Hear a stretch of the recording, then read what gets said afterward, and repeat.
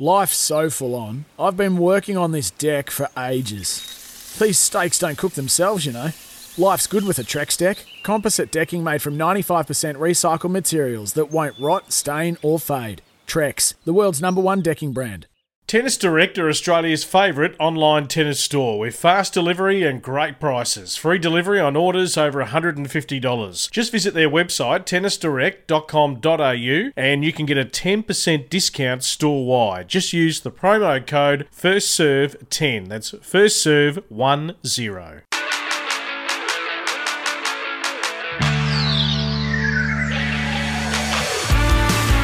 Welcome to Crunching the Numbers, the First Serve's in-depth look at the art and science of playing the game.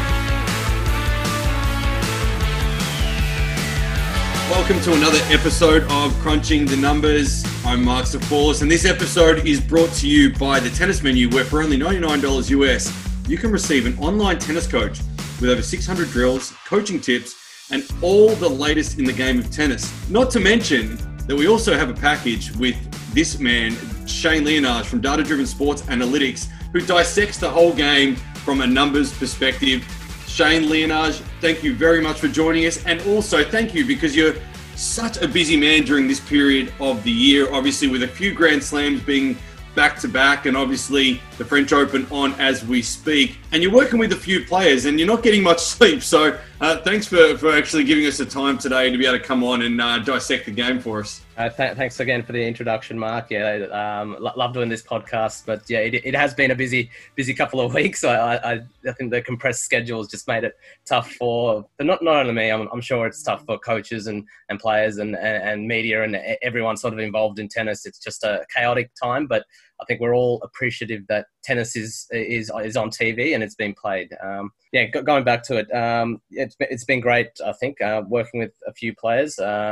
Luckily, this time I've been fortunate enough to work with some players that played the qualies and are also sort of progressing in the main draw. And I want to pull out one in particular. I can't name the name, but Mark's actually been very much involved as well with one of the players that we're working with, and we've had some success as well. Yeah, it's great, and obviously, our partnership is a couple of years old, and we seem to gel well together, and obviously it's the art and the science coming together, and hence the reason we do this podcast is because the game of tennis is going down the sciencey side of things, and we've always been art, we've always been opinion-based, we've always been about our eyes, and you bring a different element to not only the sport, but my coaching, which has helped me immensely. And obviously we are working with some players in the draw and having some really good success at the moment. They are still playing, which is a real feather in your cap, not mine, definitely. I mean, your numbers are doing more than I'm doing from my end. But, just to take us into that, do you want to take the listeners into what we kind of do for certain players that are actually,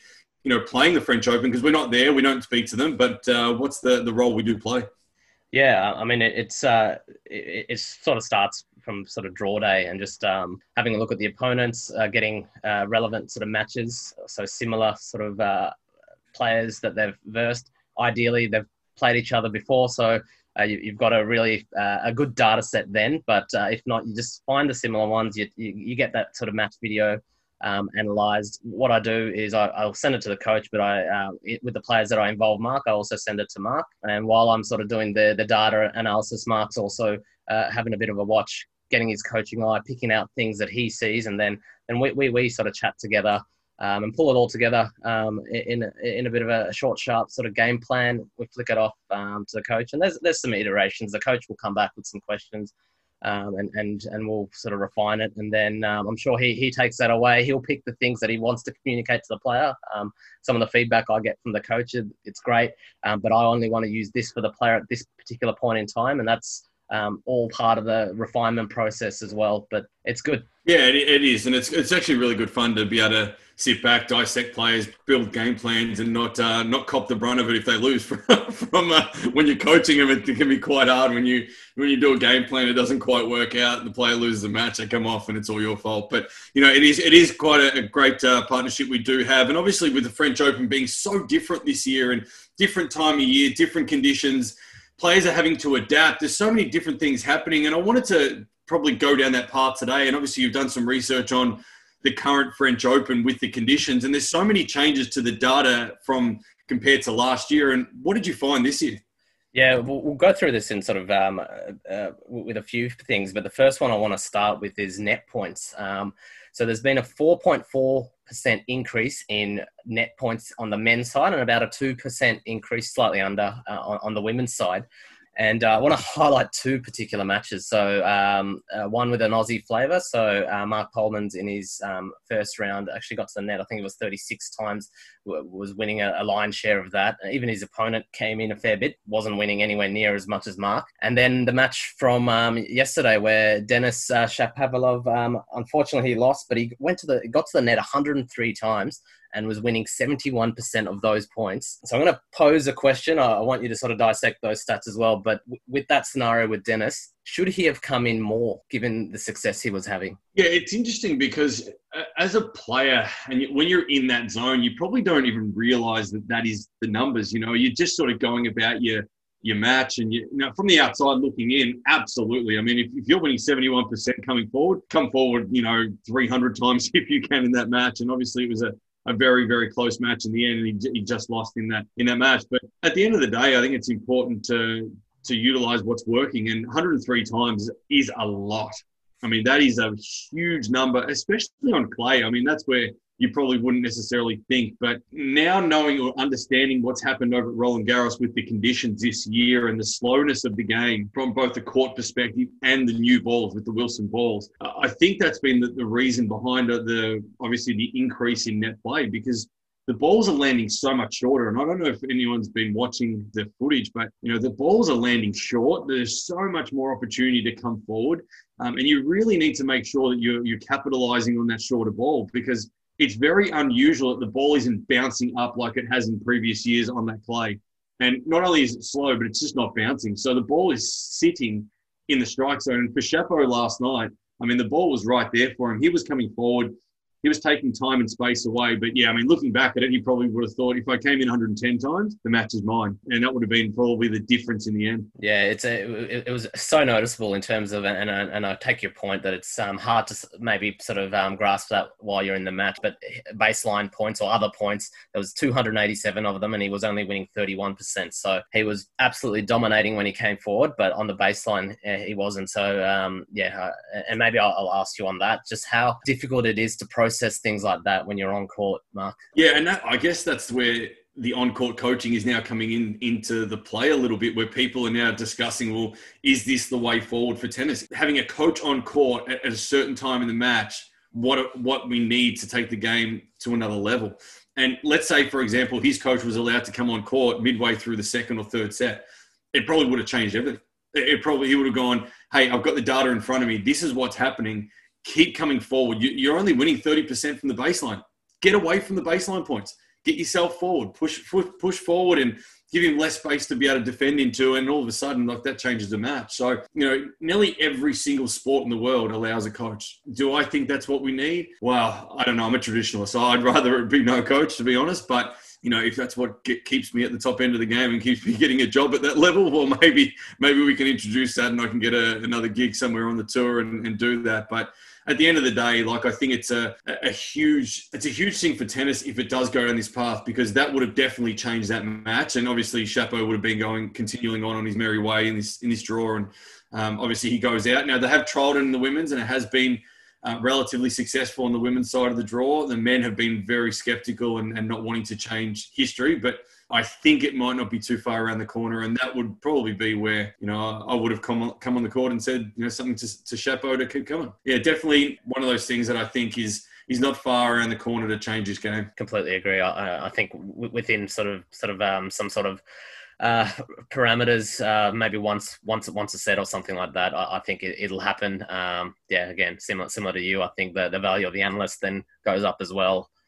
Particularly in live situations. So, I think it'll happen in tennis. It's just a matter of time. Yeah, I think it could be an interesting one. I've heard some suggestions around coaches having an earpiece and the players having an earpiece. At the change of ends, you can just talk to the player. At the moment, they've trialled the female game where the coach comes down at the change of ends and you only get that time, which is now it's 60 seconds.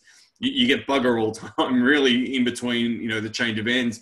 You're better off coming in between the change of sets. So whether or not the coach has an earpiece and they're just talking to the athlete during the change of ends, that may be something. Technology is grown so much in this time. So maybe it's something that the ATP and WTA might look at moving forward. Next one I've had a look at is rally length. Interested to have a look at what sort of the conditions would do. So setting the scene, we've got the 0 to 4 rally category, we've got the 5J and the 9+, and generally most of the points are in that sort of 0 to 4 category. And I'll just read out some numbers that I've got. So 0 to 4 normally on Roland Garros is around 63%. This year it's on the men's side is 56, and on the women's side it's normally 61%. It's 59% this time. So a bit of a reduction, but it hasn't actually translated into the 9+ rally category. It's all bunched up in the 5 to 8. So the mid-length rallies are a lot more important. A lot of the more pressure points are played in that sort of bracket. But maybe it was something,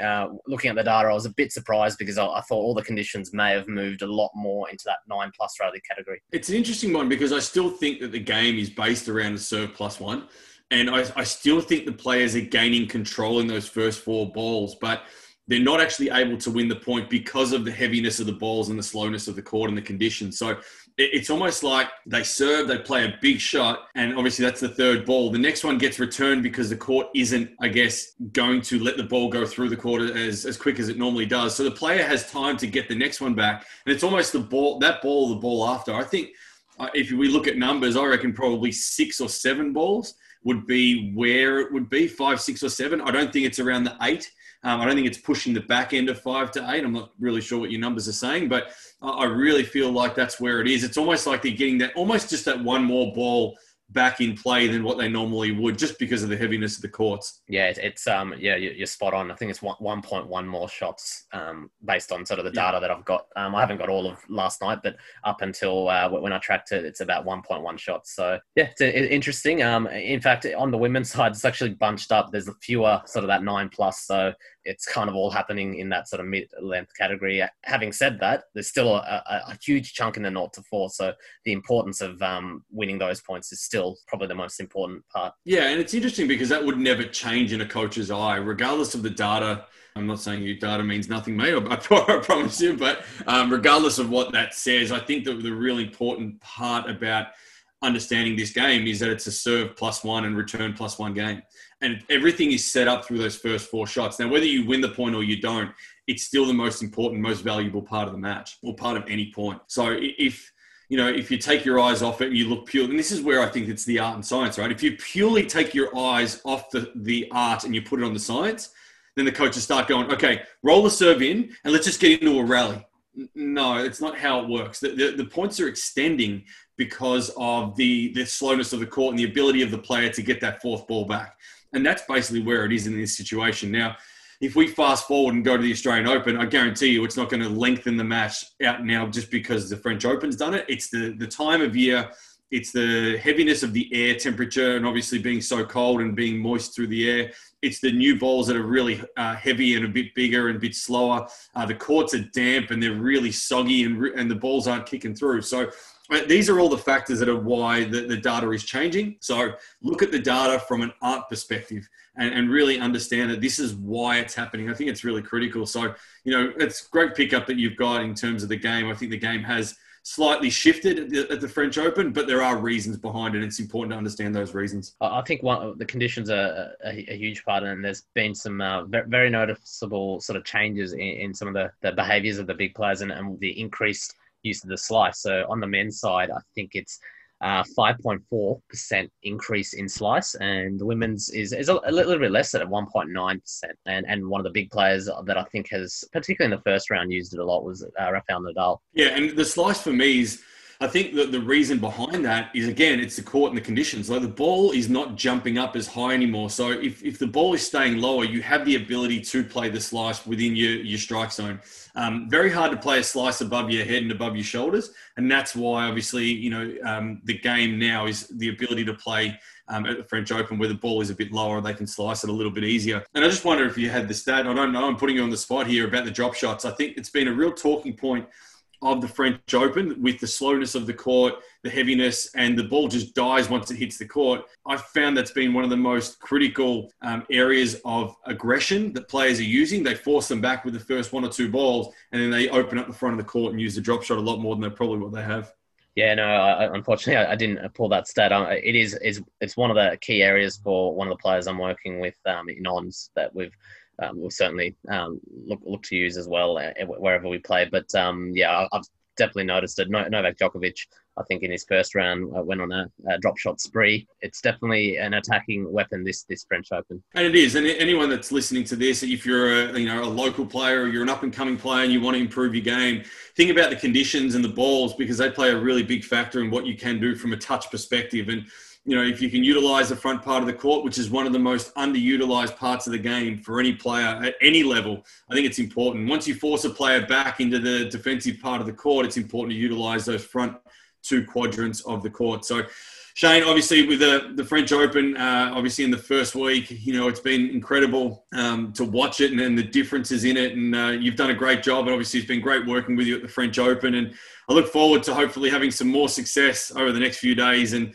hopefully your players can continue to do what they're doing. And we'll never ever see another French Open like this. I think it's going to be a one out of the box, and it's going to be something that's we're going to remember for the rest of our lives. 2020 has been a different year, but the French Open, especially from a Grand Slam perspective.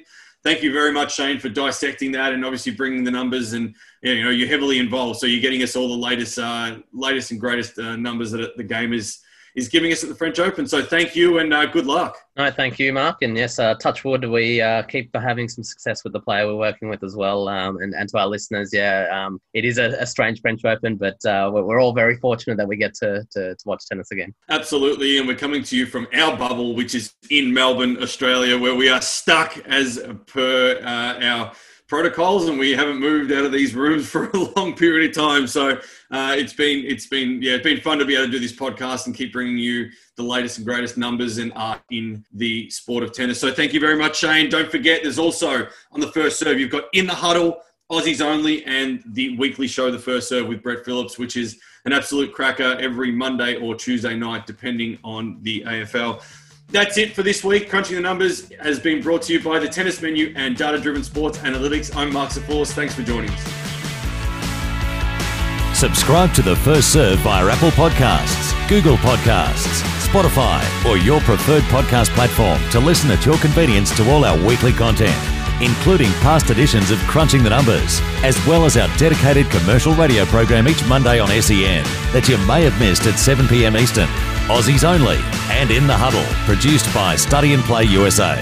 Subscribe to The First Serve, your home of tennis.